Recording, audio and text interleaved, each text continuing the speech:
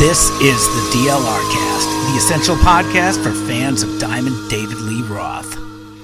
All right, welcome once again to the DLR Cast, aka We're Fans But Not Fanboys podcast. I'm joined as always with my good friend Darren. What's happening, Darren? You know, I think I'm pretty good because aren't we officially the number one David Lee Roth podcast in the world? It's the Guinness Book of Records just declared it.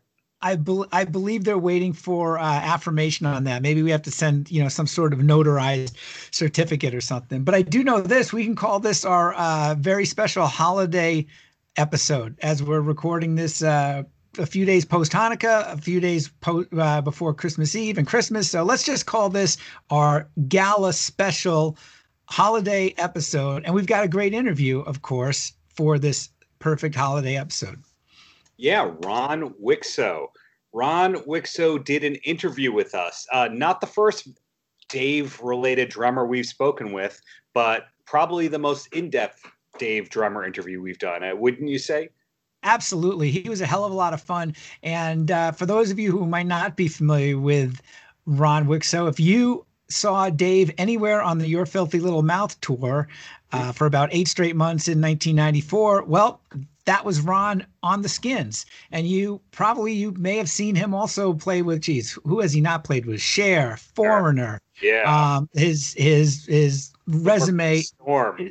Yeah, the Storm. His resume is unbelievably long. And we also found out he's connected with another interviewer, played in the same, baseball or softball league in LA that we heard from with another DLR cast interviewee, Jesse Harms. That's right. You picked up on that, and you said it during the interview before I did, because I was thinking for a second, wait, maybe there were 2 rock and roll softball games in that era in LA that hard rock guys were playing in. But no, he and Jesse were in the same softball games, and the circles just got even smaller and smaller that we're kind of learning in this David Lee Roth Van Halen circle. Yeah, I was having deja vu for a second there when he mentioned that. I'm like, wait, this sounds familiar. Hey, we got to find out who else was. We have to get a couple more interviews from people who were in that. Because there's from people who are in that league, because it sounds like it goes pretty deep. Yeah, something that I'm really, really curious about. Really detouring this whole thing. When you get those softball games and all that, you kind of go, weren't these guys in the studio or on the road all the time? How could they all find the time to play in a softball game? Just like when you say, how is Steve Lukather playing on sessions 300 plus days a year and in toto and on tour? Yeah. I don't get how these people stayed awake and kept those schedules going. Well, I got an idea how a lot of them stayed awake in the 80s. So, and probably may have made some time to play very energetic softball games. Yeah, that is funny you mentioned that, because in the summertime, most of those bands were on tour even back then. You had the big summer shed tours, and yeah. I'm sure there was probably enough people. Maybe there was that top tier folks who were on tour on those headlining tours during the summer, and maybe some other folks that weren't. Who knows? But nevertheless, Ron was a hell of a fun interview. Really interesting. Had some great Dave stories, and we think you're going to enjoy it. Absolutely. And as we learned about during that interview, he played on a David Lee Roth Rarities live kind of thing that it does exist. I had to do some research after this interview. Yeah. And we'll put it in the show notes, actually, but that surprised me too, that it sounded like a promotional only EP recorded from if I remember correctly, from a radio broadcast. So was it Rockline or something? Westwood One? Yeah. So it's, and with a couple songs from Your Filthy Little Mouth on it. So, and Ron, of course, did not play in the studio, did not play on the record. So, however, but at least it's documented that he was in that band, because there have been people who've played with Roth over the years who didn't get to be on a studio album. True. Yeah. And I never did see that tour. It didn't seem to make where I was living at the time, but I think, that tour was not an arena level tour. Although I was surprised it did go a couple places globally. I mean, I think if I remember correctly, he mentioned, and it says on his website, Ron, Wikso.com, Wikso.com.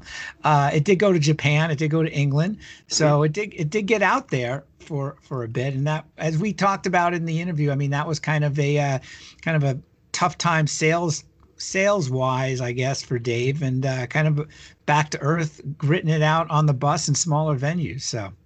And if you do need an incentive to stay tuned for this interview, besides learning about that rare live release, you do hear me asking what if David Lee Roth watches baseball, what he likes to do on tour buses. Exactly. So Exactly. to get So there you have it. Episode 19's interview with Ron Wikso coming up next. thanks for listening. Well, first off, looking at your discography, you have played with a ton of people that are in my record collection, including folks that I think more people should know about, like The Storm and Dave Meniketti. David Glenn Isley's another one. So, I mean, Yeah. let alone David Lee Roth, which we'll get into in a second. But how, Blee, did you, both live and in the studio, and share as well? I mean, how did you kind of evolve into being what's essentially an incredibly successful working musician? Well, I'm lucky, first of all. And I worked, I've obviously worked hard. If you get the opportunity, that's one thing. You have to have, some level of, know somebody or get, have the chance to get the opportunity. But once you get it, you have to be able to, do the job, right? So I worked hard to be able to play those gigs. But each one of those is actually a little bit different story. So let's see, with Dave Isley, I've known Dave since I'm gonna say like 86 or something like that, 85, somewhere in there. Jafria. Yeah, he actually he wanted me to join Jafria. I met him. We were playing. We set this softball game out in Studio City. And a whole bunch of musicians played in that game, like every Sunday morning. Ricky Phillips, Pat Torpy, Dave. Dave was a minor league baseball player. I don't know if you knew that. Dave Isley. I've heard that before, and I think we previously had a guest who also played in that softball league. Jesse Harms played. Jesse Harms. Jesse Harms. I did Jesse's solo album too. Really? This is amazing. It's called the best of what I've got. It's actually one of the favorite things I've done. I love his writing. So I've known Jesse used to share a house with Ricky Phillips in North Hollywood. I used to go over there and record in their living room. But anyway, yeah, Jesse was part of that, and just a ton of guys. Dave Amato, Chuck Wright, all kinds of people were in that game. And so I auditioned for Jafria, and Dave actually wanted me to join the band, but I think Greg Jafria didn't. He wanted somebody else. I don't remember who they hired, but and then it didn't really go anywhere anyway. But after that, Dave started doing some other stuff, and he kept asking me to play on all of it. So I did 3 songs with him and Craig Goldie that wound up being on Craig's solo record, which the name of which escapes me at the moment. But there was 3 songs that we did like in the late 80s that he eventually put on that record. I think it was sometime in the early 90s. And then down the road, every time Dave had some solo thing, I wound up doing it. I just did 2 records with him in the last couple of years. One with him and Craig, and one that's just a Dave solo record.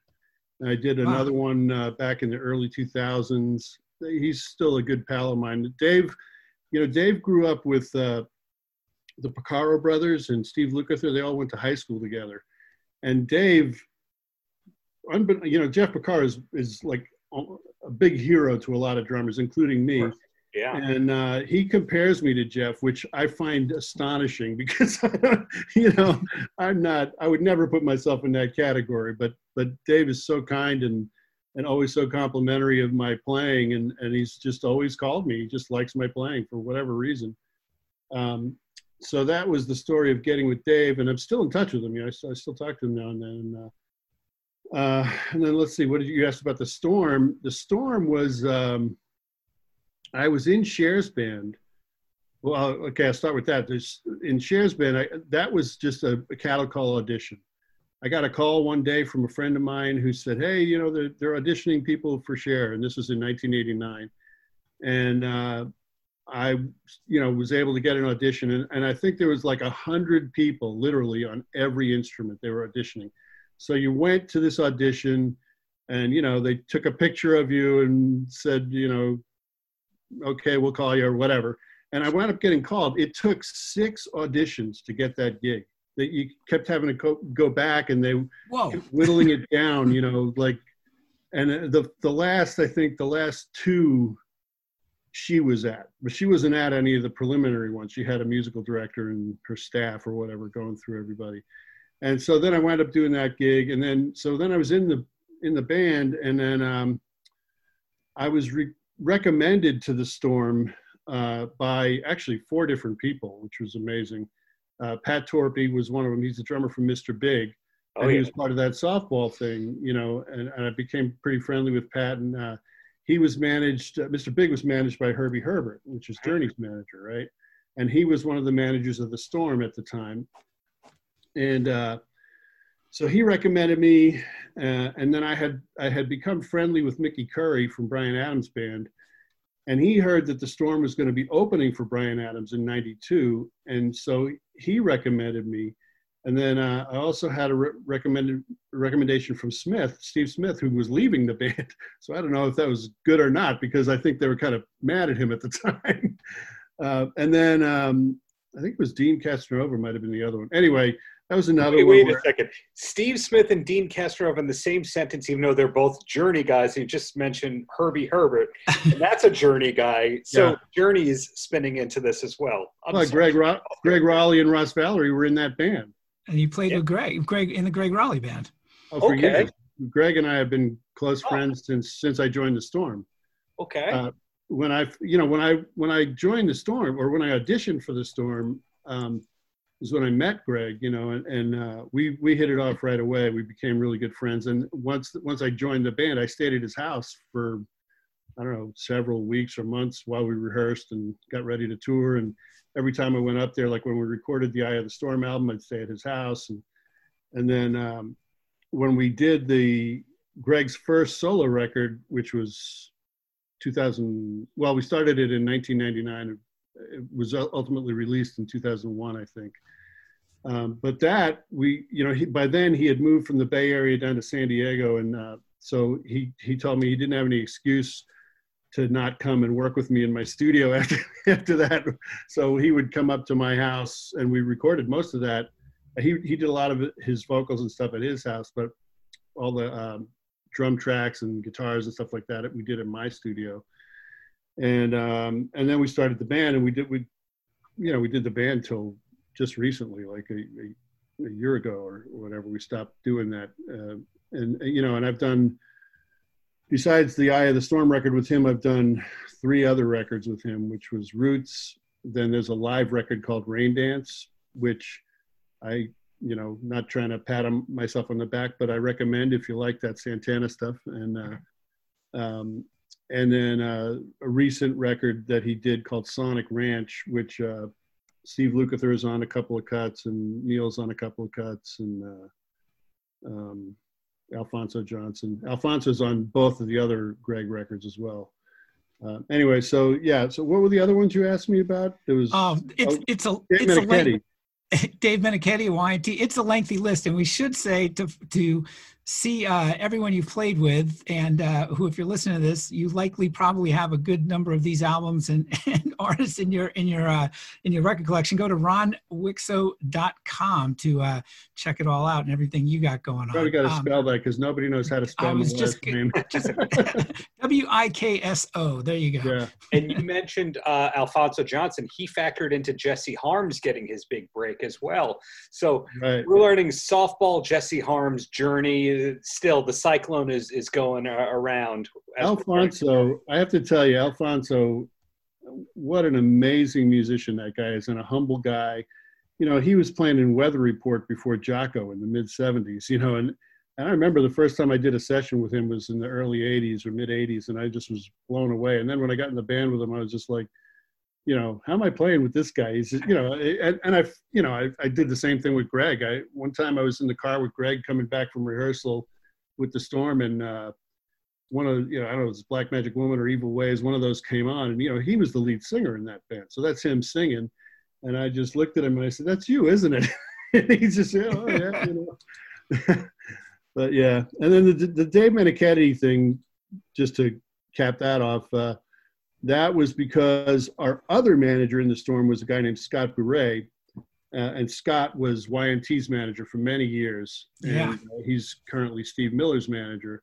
And so when Dave was getting ready to do a solo record, Scott was the one who referred me, and I went up and stayed at Dave's house. We did the whole thing at his house. And actually, I just saw Dave almost a year ago now. He played in Austin, and I went down to see his gig. And right on. He's a super nice guy. Him and his wife, Jill, are super nice people. Yeah, I've always heard that. I'm a huge Y&T fan. I have the On the Blue Side album. I think that was his first solo record. So that's the one I played on. Yeah. Yeah, just fantastic playing, and love that album and love them. So love your playing too. So thanks. So speaking of playing, of course, you're on the DLR cast, and one thing of course you played with Diamond Dave himself. One thing I forgot about was the fact that you didn't play on Your Filthy Little Mouth record, but you did the entire tour. Right. That's right. Yeah. So sorry. No, go ahead. What was the question? I was going to say, so I mean, just, tell us how that came about, because I kind of forgot that. And I know there was a lot of different people that played on that record. And looking back, I think hindsight's always 20/20, especially musically, but knowing what I've seen live of those shows, I wish you played on that record. Well, thanks. There is actually some recordings. There's a 2 CD limited edition set that I'm on that came out of that band. But anyway, the way that I got in that band was Greg Bissonette referred me to that, actually. And so I've known Greg also since the early or mid 80s, I guess. We were both knocking around in LA. And I'm really good friends with Matt, his brother, as well, who currently plays bass with Elton John. Well, if there's ever any more touring in the world. Right. But Matt and I still do a lot of stuff, remote tracks together. I hire him for different things that, if somebody asks me to get other musicians, I hire Matt, and he's on a bunch of recordings that I've done with, my girlfriend and I have a project that I'll tell you about in a little bit, but he's on that stuff. And anyway, so Greg referred me to that. And at the time, when I first got the call, I was on the road with a blues thing just for like a week tour it was like between Christmas and New Year's, just over New Year's, with a guy named Mike Finnegan, who's a legendary singer and blues B3 player. He's played with Jimi Hendrix and he was he's played with Bonnie Raitt for many years, and Joe Cocker, and just a million people. Anyway, so I got the call, and so I went and auditioned. It was like, I don't know, the week after I got back from that. And so this was like the first week of January of '94. And at that time, the Storm still existed, but we really weren't doing much because we made that record, and Interscope kind of, turned into a rap and grunge label, and they really weren't doing anything for us. But we still had some gigs on the books. So anyway, my audition with Dave was at his house in Pasadena, which is the same house where Van Halen rehearsed and got, did all that stuff.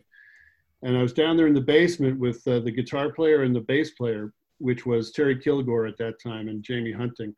And so we just went through these songs that they had asked me to learn. And unbeknownst to me, Dave was upstairs listening.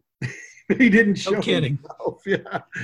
So, and then, he came down after, whatever it was, a half hour or an hour or whatever it was. And, said, hey, you want the gig? And so that was how I joined his band. And then, so for the first 3 weeks of that gig, I had gigs with the Storm. They were all up in the Bay Area. So the gigs were at night, but I had Dave rehearsals during the day in Pasadena at his house. So what I would do was I'd finish the Dave rehearsal, and then I'd drive to Burbank Airport, catch a Southwest flight up to Oakland, and Ross or somebody would pick me up And then we go do the gig with the storm. Then the next morning, Greg would drive me back to the airport, and I fly back down for Dave's rehearsal. And I did that for like 2 weeks. It was brutal. And my hands were killing me because that's a lot of playing. And then plus the traveling and everything, I was just dying. But anyway, got through it. And then, so the record I was going to tell you about with Dave, one of the first things we did was this show at Capitol Studios in Hollywood. And it was, I forget what, it was like for Westwood One or something like that. And there was actually an audience, a very small audience. So, you could only fit like whatever it was, 40 or 50 people on folding chairs in the studio there. But they recorded that, and it became a double album or a double CD, like limited edition. There's only like, I think 5 songs on each CD or something like that. And so it's out there. I think it's called Nightlife or something like that. Anyway, I didn't actually know they were making, huh? I've never heard of this. Have you heard of this before, Steve? Nightlife? I have not. The only other songs I have it. Wow. I'll tell you the story of how I got it too. It's pretty funny. So we're in England, right? So we had done a short tour, like a promo tour in the States, and then we went to Japan, and then we went to England. And one of the first gigs in England was, the whole tour was Jason Bonham's band. I think it was called Motherload or something like that at the time. They were opening for us, and I was really, interested in meeting Jason because I was a huge fan of his father's and all that. So the first gig at soundcheck, when they were soundchecking, I went out into the house to listen to them. And when I went out there were all these flyers on the seats for this new David Lee Roth limited edition CD. And it said live versions of, some of the songs from the Your Filthy Little Mouth record, but they were live versions. And I thought, how could there be live versions? We're the only band that's played it live, so Big Train was on it and Experience, I think. And then there was a couple of Van Halen cuts, Panama and Jump or whatever, whatever's on there. And so I was like, wow, I wonder what's the deal with this. So I asked the manager about it. I mean, not just me, the other guys in the band. And they were like, oh yeah, it's just this like little promo thing. It's no big deal, The big deal to us was that they hadn't paid us for it. Oh. And so the guy, his manager told me, he goes, oh, it's not even for sale in the stores or anything. It's just like this little promo thing we're doing. I was like, oh, okay. So the next day I went down to Tower Records in Piccadilly Circus and I bought it. And I said, I thought it wasn't for sale. I still never got paid for it. Anyway, the record does exist. I even have a copy of it somewhere, although it's in a box. I'd show it to you, but I don't have it like handy right now. There's some research to be done. So I cut you off there because I never heard of that. You just broke a story, Ron, that it's probably going to wind up on the Van Halen news desk. Before you know it. But we took you off task. So you got the gig, US promo thing, then you went to Japan. So it was like 18 months or so on and off. Oh, it wasn't that long. It was, I was only in the band from January of that year till I think October of the same year, because then I joined Foreigner in January of '95. That was basically the entire Your Filthy Little Mouth tour, if I remember correctly. Yeah, I did the whole tour, yeah. For the whole cycle, I guess, so. Yeah. After that, I think he did his Vegas thing like a year or two after that. Yes. The first time around. The Mambo Slammers. Probably be thankful you were not doing that. Yeah, I never saw it, so I don't know. Dave is an interesting guy. I had an amazing experience playing all that music. The guys in the band were great, and Dave could be great too. But I think he was going through some stuff at the time too. It was like it wasn't the same as like the Yankee Rose and all that stuff. We were playing smaller venues, and I think there was some record company issues. So I think he was a little stressed out, but. Yeah, that's what I wanted to ask, what the mood and the vibe was like, because the shows that I've seen online, it looked like you guys were just look fantastic, and everyone's of course consummate pros. But at that time, smaller venues, it was clubs. Unfortunately, that album, died a pretty quick death sales wise, at least in the States. Yeah. And it had to, you're at one level just a few years before, and then that's what I mean. it's this level. That's why I think he was a little bit stressed out at the time. I'm not privy to all of the, business or, things that were going on with him behind the scenes, but it wasn't the same. Brett Tuggle was on that tour, so he knew the difference between what we were doing then and what they had done on the Yankee Rose and all that stuff, just like Paradise Tours or whatever those were called. And I'm pretty sure he told me that back then Dave had his own bus, and it was a much bigger scale than what we did. And Dave was on the same bus with us at that, in our tour. Wow. And, and like I say, a lot of it was great. He could be great. And then he could be like, you had to be sort of like a little careful, like you didn't get him mad or whatever,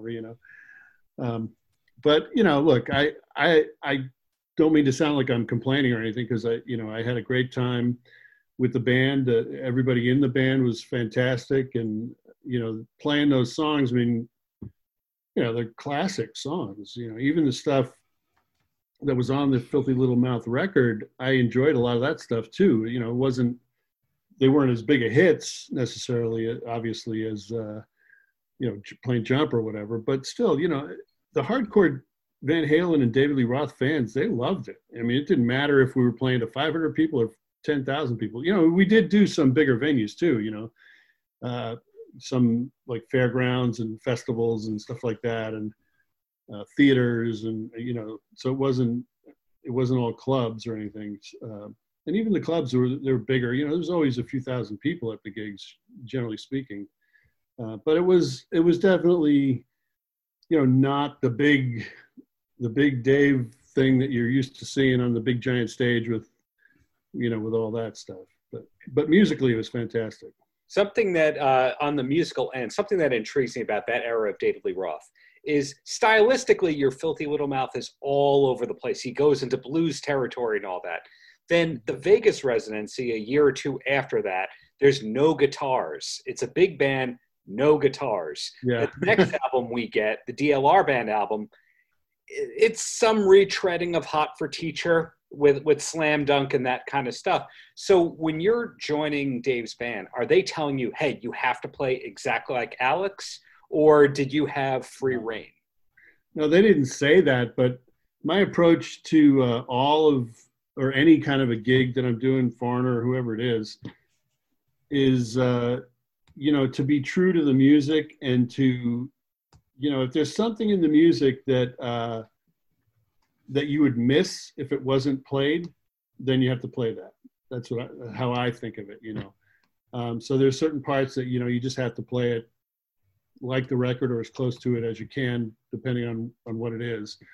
And the rest of it, as long as it has, the right feel and is recognizable, then you can have a little bit of license with it. But, like there are certain drum fills that, if you didn't play that drum fill, it just wouldn't make sense, right? Right. They're just iconic to the song. Exactly. Yeah. And the same is true for guitar or whatever else, so you got to play certain things or it's no longer that song. Right. So that's just the way I approached it, and kind of the way I approach anything if I'm stepping into a situation where I'm playing well-known songs, Did you have to learn every single Roth and Van Halen song to do it, or is it like, here's the 20 we're doing on this tour, there you go? It was that. It was here's what we're going to do, and there was extras. I think I don't remember all of them, and then there was a few times when we did. We would learn a song like I remember one time we learned Dance the Night Away or something at soundcheck, and we played it, started playing it after that, but we hadn't done it for, the first several months of the tour, and then he decided he wanted to do it. So there's always something like that, where you just do something new to change it up a little bit, And do you remember how to play all those songs now? And then I just cut off Steve there. But that's all right. Are you the kind of drummer who memorizes everything, or do you have to chart out everything and then refer back to the charts? Well, my approach to learning songs, I guess, is a little bit different than some people. Like, you know, I guess it depends on how you learned how to play. And in my case, I learned, you know, how to read music and stuff. You know, Greg Bissonette is the same way. There's a lot of guys. Kenny Aronoff, I know, does this too. And what I do is I listen to the song and I make myself a chart. But it's not like a note for note chart. It's basically like the form of the song and anything that I think is probably important in the song, like so specific, you know, punches or hits or drum fills or whatever. Excuse me. So I write all that stuff out. And for me, usually, you know, it's easier for less complex songs, but the whole act of writing it out is kind of almost like taking a picture of it for me in my head. So like I write it all out. It doesn't mean I know it cold once I've written it out, but it gives me a good starting point. And then, so usually once I've written it out, then I'll try to practice it a bunch of times, you know, and kind of get to know it and try to get it under my hands and feet and everything. And then after you've done it for a little while, then you kind of have to sort of force yourself to not have the chart anymore so that you can play it without that. There's actually a funny story about the Dance the Night Away thing.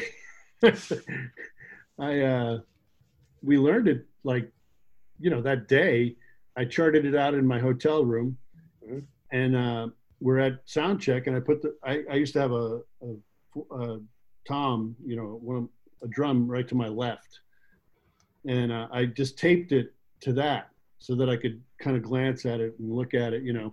And I left it there during the gig, and Dave saw it. He was not happy about it. He's like, "What are you doing with that chart?" And I was like, "I just didn't want to make a mistake, man. I didn't want to screw up your song." And but anyway, you know, it was fine. I think he was just giving me a hard time, but it was, you know, that's just how I go about it. I probably still have a lot of those charts in like envelopes. I saved them all in case I ever need to use them anymore. Now I have, I write them out and I scan them and I put them on I have an iPad with a music, you know, like a music thing. I forget what it's called. Anyway, it's one of these things where you can put charts in your iPad. And so for the CCR gig, when I got asked to do that gig, I had like 2 days to learn the songs and go do the gig. Like there was no rehearsals. It was just go over some stuff at sound check and go, you know, play the gig. So I had to have the charts. There was not enough time for me to like remember 20 songs with all the little, you know, things that are in those songs. So I put them on this iPad. And the cool thing about the iPad is when the stage goes dark, the iPad is still lit. So I can still see what I need to see. And all I have to do is hit one side, you know, you just touch one side of the screen and it will advance to the next song. So I just put them in the order of the set list and I could just hit, you know, go through them. So I was reading the gig, basically trying to look as much as possible like I wasn't reading it, but I had to because it was such last minute, you know. It sounds like, I mean, you have to be incredibly versatile. I mean, what really impressed me is that here, you know, it's probably a Tuesday you're playing with a storm, and Wednesday you get a call from Greg Bissonette, and the next day you're thrown deep into the fire with songs that you probably hadn't even, outside the Van Halen stuff, that you probably hadn't even heard before. I mean, I don't even think the record I don't even think was out in early '94. I think it came out sometime like in, I want to say April or May. I just remember it being a very rainy spring day when I lived in Albany, New York, and I cracked that open. Yeah, I don't remember the release date, but yeah, I had never heard any of that stuff before, you know, from that record before we played it. I actually saw Nile Rodgers not too long ago. He played in Omaha, and I went there. He was opening for Cher, in fact. No kidding. And I know, so Richard Hilton is one of his keyboard players, and he's worked with Nile since probably the 80s, I guess. And Richard actually came and played some shows with us with Dave. And that's where I met Richard. So I saw Richard at the gig, and then I saw Niall. And I said, hey, by the way, I played on that stuff with you, or that you produced. And then, and he said, and he goes, oh, you played Big Train. Well, Yeah, well, Niall, of course, produced Your Filthy Little Mouth, and Richard Hilton played keyboards on a couple tracks. Right, and Niall was at the Capitol Studios thing that I told you about, where Nightlife came out of, or that that limited edition thing. So I did meet him during that, but I had never heard the songs before I got in the band. So yeah, I mean, that's the whole like versatility thing. When I was growing up learning how to play, I wound up having to do a lot of different styles of music, and that's true for guys like Greg Bissonette and Steve Smith. They're all, Greg and Steve are great jazz players, and I've played a lot of jazz too, but I'm not on their level with that stuff. But it's one of the I guess benefits of having done some of that stuff is that it allows you to be able to transition between different styles of music maybe a little bit more easily if you've been exposed to some of that stuff, as long as you can do it without like, don't bring your jazz thing to the rock gig, you know what I mean, like, and vice versa. You kind of have to stay in the music that you're playing, whether even if it's not like your favorite music, you have to do what serve the music, do what the music calls for. And so some people, if their thing is like that they're a jazz guy, they have a difficult time transitioning to playing like rock or pop because they want to do their jazz thing in the context of those songs, and it doesn't always work, So that was something that I remember talking to guys like Greg and other people like that, about that type of thing, and being able to kind of transition between that stuff and try to be versatile, but still keep the focus where it needs to be. And the versatility thing, quite honestly, has been one of the reasons why I've been able to work. It's because not every gig is the same, but if you can kind of do what you need to do for each gig, there's more opportunities. And being able to read also helps too, because if you're ever asked to do something that requires it, you can. But if you can't read, then you're automatically not available for that gig, That makes sense to me. So you left Dave's band and then Foreigner happened, or they somehow paired into each other? So Dave's tour ended, right? It ended in, I think it was like the first week of October, maybe, of that year.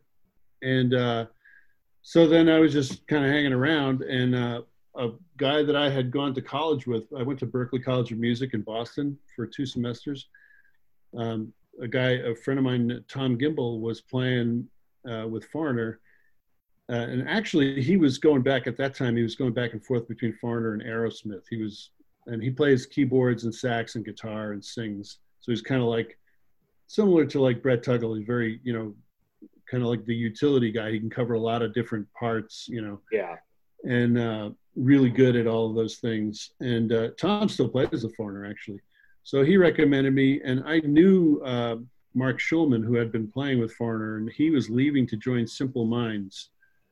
And I remember the Foreigner guys were very upset about that at the time. They had him erased from the cover of the record, the Mr. Moonlight record, on some of the copies of it. But anyway, they since made up, or but and then he's gone on to play with Cher, and we've done a lot of the same gigs, me and Mark. But anyway, yeah. So Tom recommended me, and I'm trying to think of if there was anybody else, but so I wound up flying to New York to audition for Foreigner. Mm-hmm. There's another thing where they had like, I don't know how many guys, 40 guys or whatever it was. And they asked me to do the gig. And the funny thing was they had the same management as Dave. No kidding. Yeah. Yeah. So they had, it was called Hard to Handle Management, Steve Barnett and Stuart Young. They also managed AC/DC, I think, at the time. but anyway, so I already knew the managers, from having been in Dave's band. So there you go. Wow.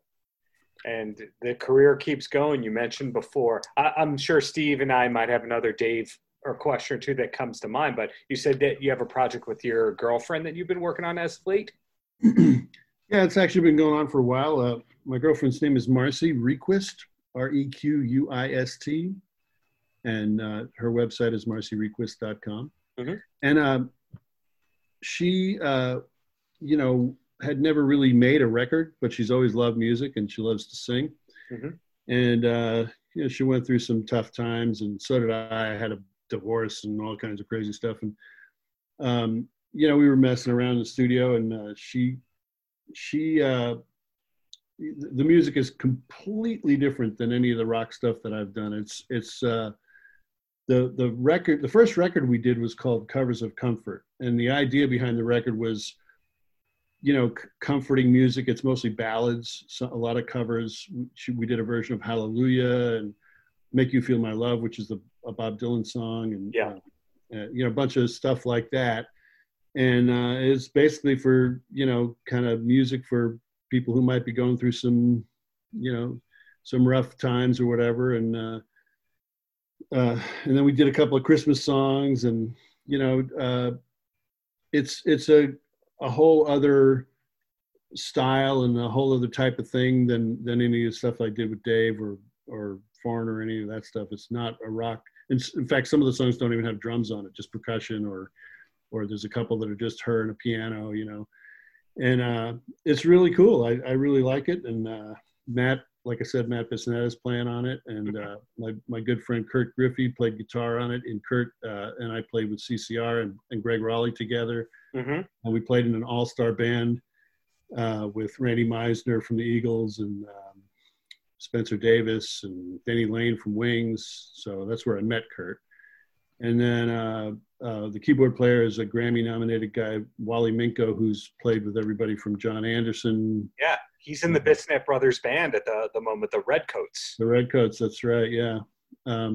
Wally is a close friend. We have known him since the 80s. He's played with everybody from Jean-Luc Ponty to Pink to Tony Braxton to Arturo Sandoval, and just a ton of guys. He's a brilliant piano player. And so that's the core band. The sax player is a guy named Tom Evans, who he's on a couple songs. He currently plays with the Eagles, actually, and he's done stuff with Carly Simon and Carole King and Rod Stewart, U2, all kinds of people. So it's a great bunch of musicians, and Marcy sings like an angel, and it's fun stuff. And you guys should check it out. Tell everybody to check it out. You were just talking about Kurt, who you played with in CCR, who I saw a couple of times in the last 3 years or so of touring. Kurt looks like he should have been in the David Lee Roth band. He would have been, looks like it. He plays like it. He would have been great in that band. In fact, the way that I met Kurt, the way that I met Marcy was because her and Kurt grew up together. They've known each other since 5th grade. And so I've heard all the stories about when they were in high school, and, Van Halen was the thing, and so he knows all that Eddie stuff. He could have done the Greg or the Dave gig very easily. And he was great in the Greg Raleigh band. You should hear him on the Rain Dance CD, the live CD. He's great on that. And he's on some of the songs on the new one, Sonic Ranch. Kurt's on a few of those songs. Man, talent and serendipity has paid off for you immensely. That's for sure. Just the connections and, how you've met these people. And of course, I mean, clearly it's incredible talent. I mean, that versatility just always impresses me as basically a very non-musician who doesn't get out past his basement. I mean, it's just, I love hearing the behind the scenes stuff for any artist.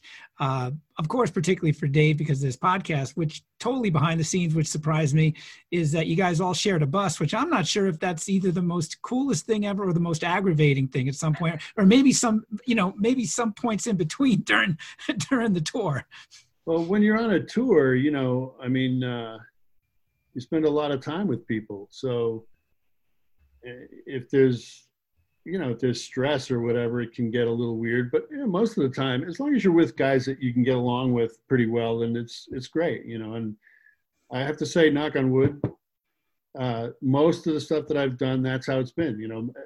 It's difficult to stay in a band on the road if you're a jerk, because people don't want to be around it. And, unless you're the principal and it's your gig, you're going to get fired if you rattle too many feathers or whatever, And so most people figure out, how to get along reasonably well. And really, for the most part, I've gotten along, been very fortunate. Everybody I've worked with, for the most part, has been pretty cool to work with. No doubt, you got to be. Greg's band was our whole thing was, if you're a jerk, you're fired, because we're not out here to not have a good time, Right. Well, I mean, when you're out on a full tour, you're spending more time with those 4, 5, 6 guys in the band than you are anyone else, your entire family. Yeah. I mean, so I look at bands as just being these enclosed little sociological experiments, because you learn people skills fast if you don't know them. Yeah, the gigs are the smallest part of the tour. You're only on stage for, an hour and a half, 2 hours a night. The whole rest of it is hanging around and schlepping to the airport or getting on a bus or getting on a plane or whatever. It's not, you really get paid for that stuff. The gigs are free.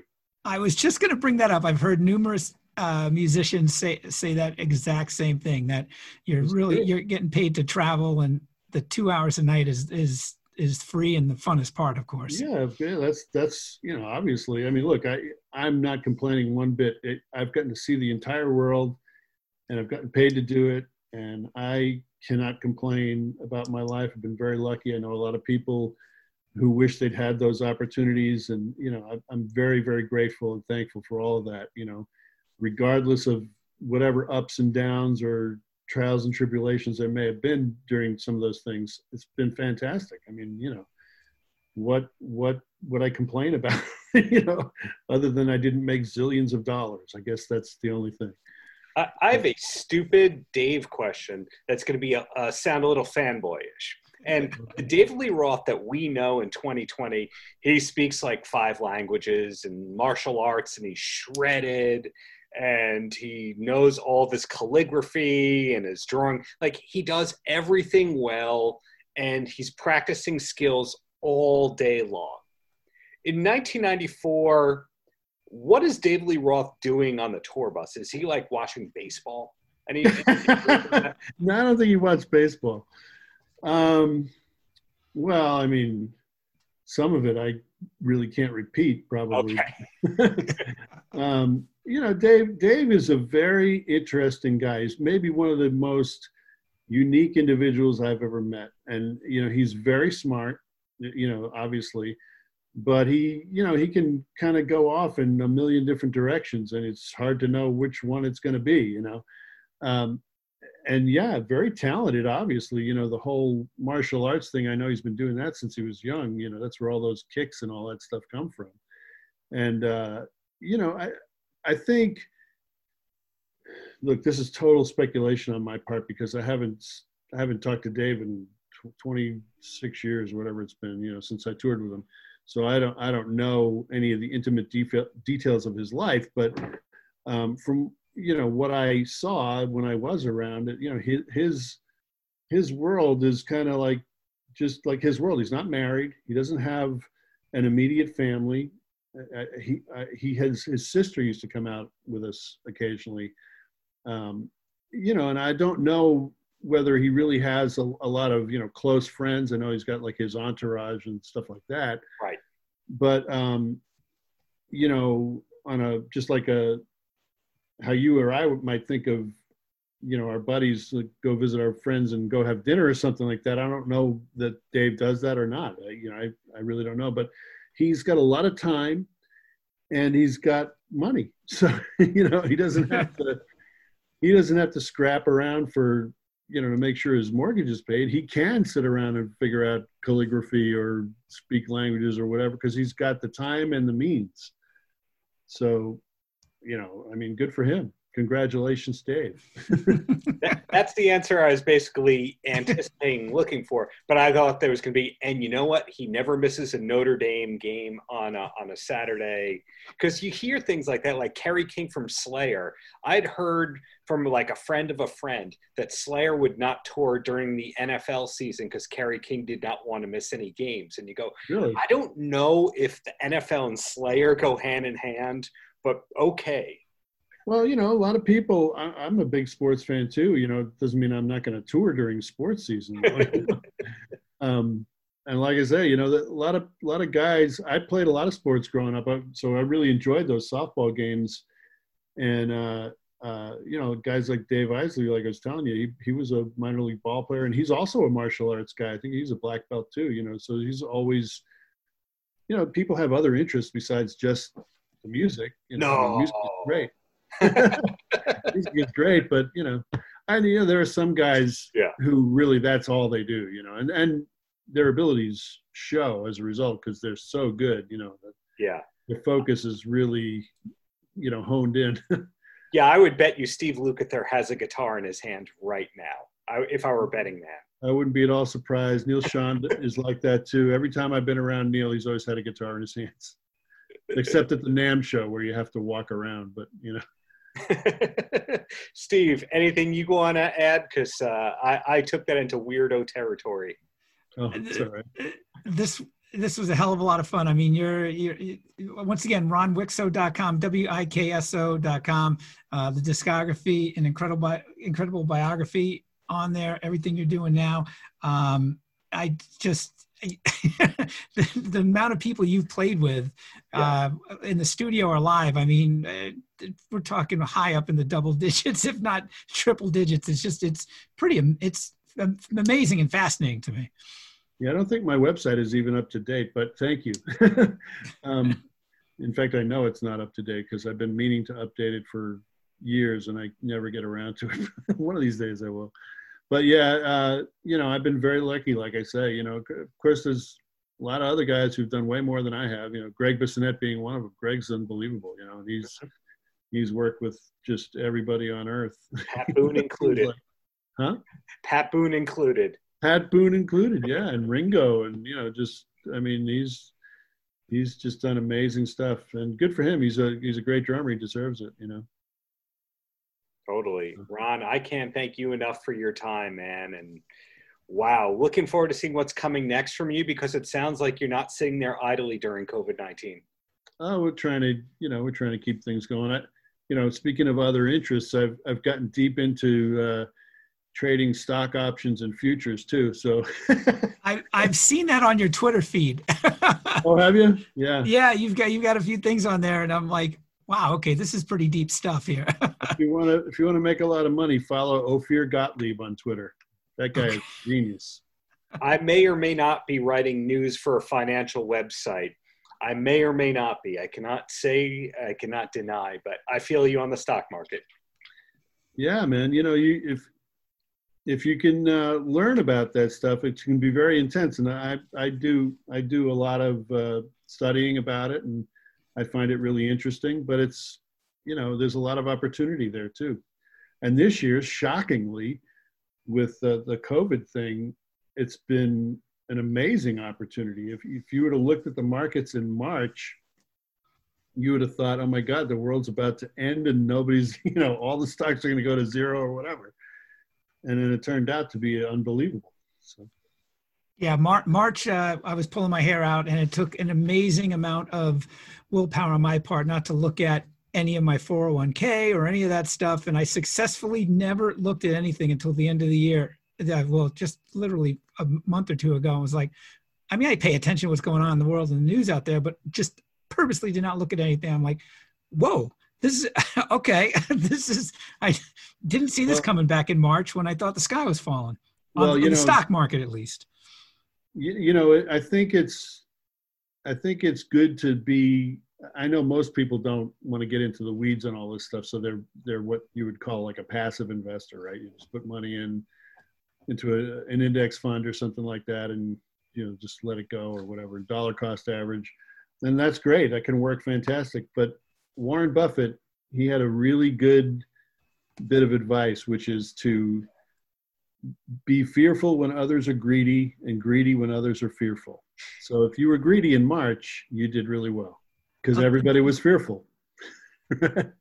This has been one of the more impressive episodes. I got to tell you, first off, a musician with incredible financial acumen, I know is got to be a rare thing. And it's definitely, I think, the first episode we've done with three primarily native Long Islanders, all growing up within a few exits of each other, I think. Yeah. So. Karen, where are you from? I'm from Belmore, but I live in Long Beach. That's where you are now? That's why I am now. Joan Jett is on this block. Oh, nice. I grew up, or didn't grow up, but I one of my other friends from Berkeley College of Music was from Long Beach, Bobby Maxton. And his dad was a judge there, Judge Maxton.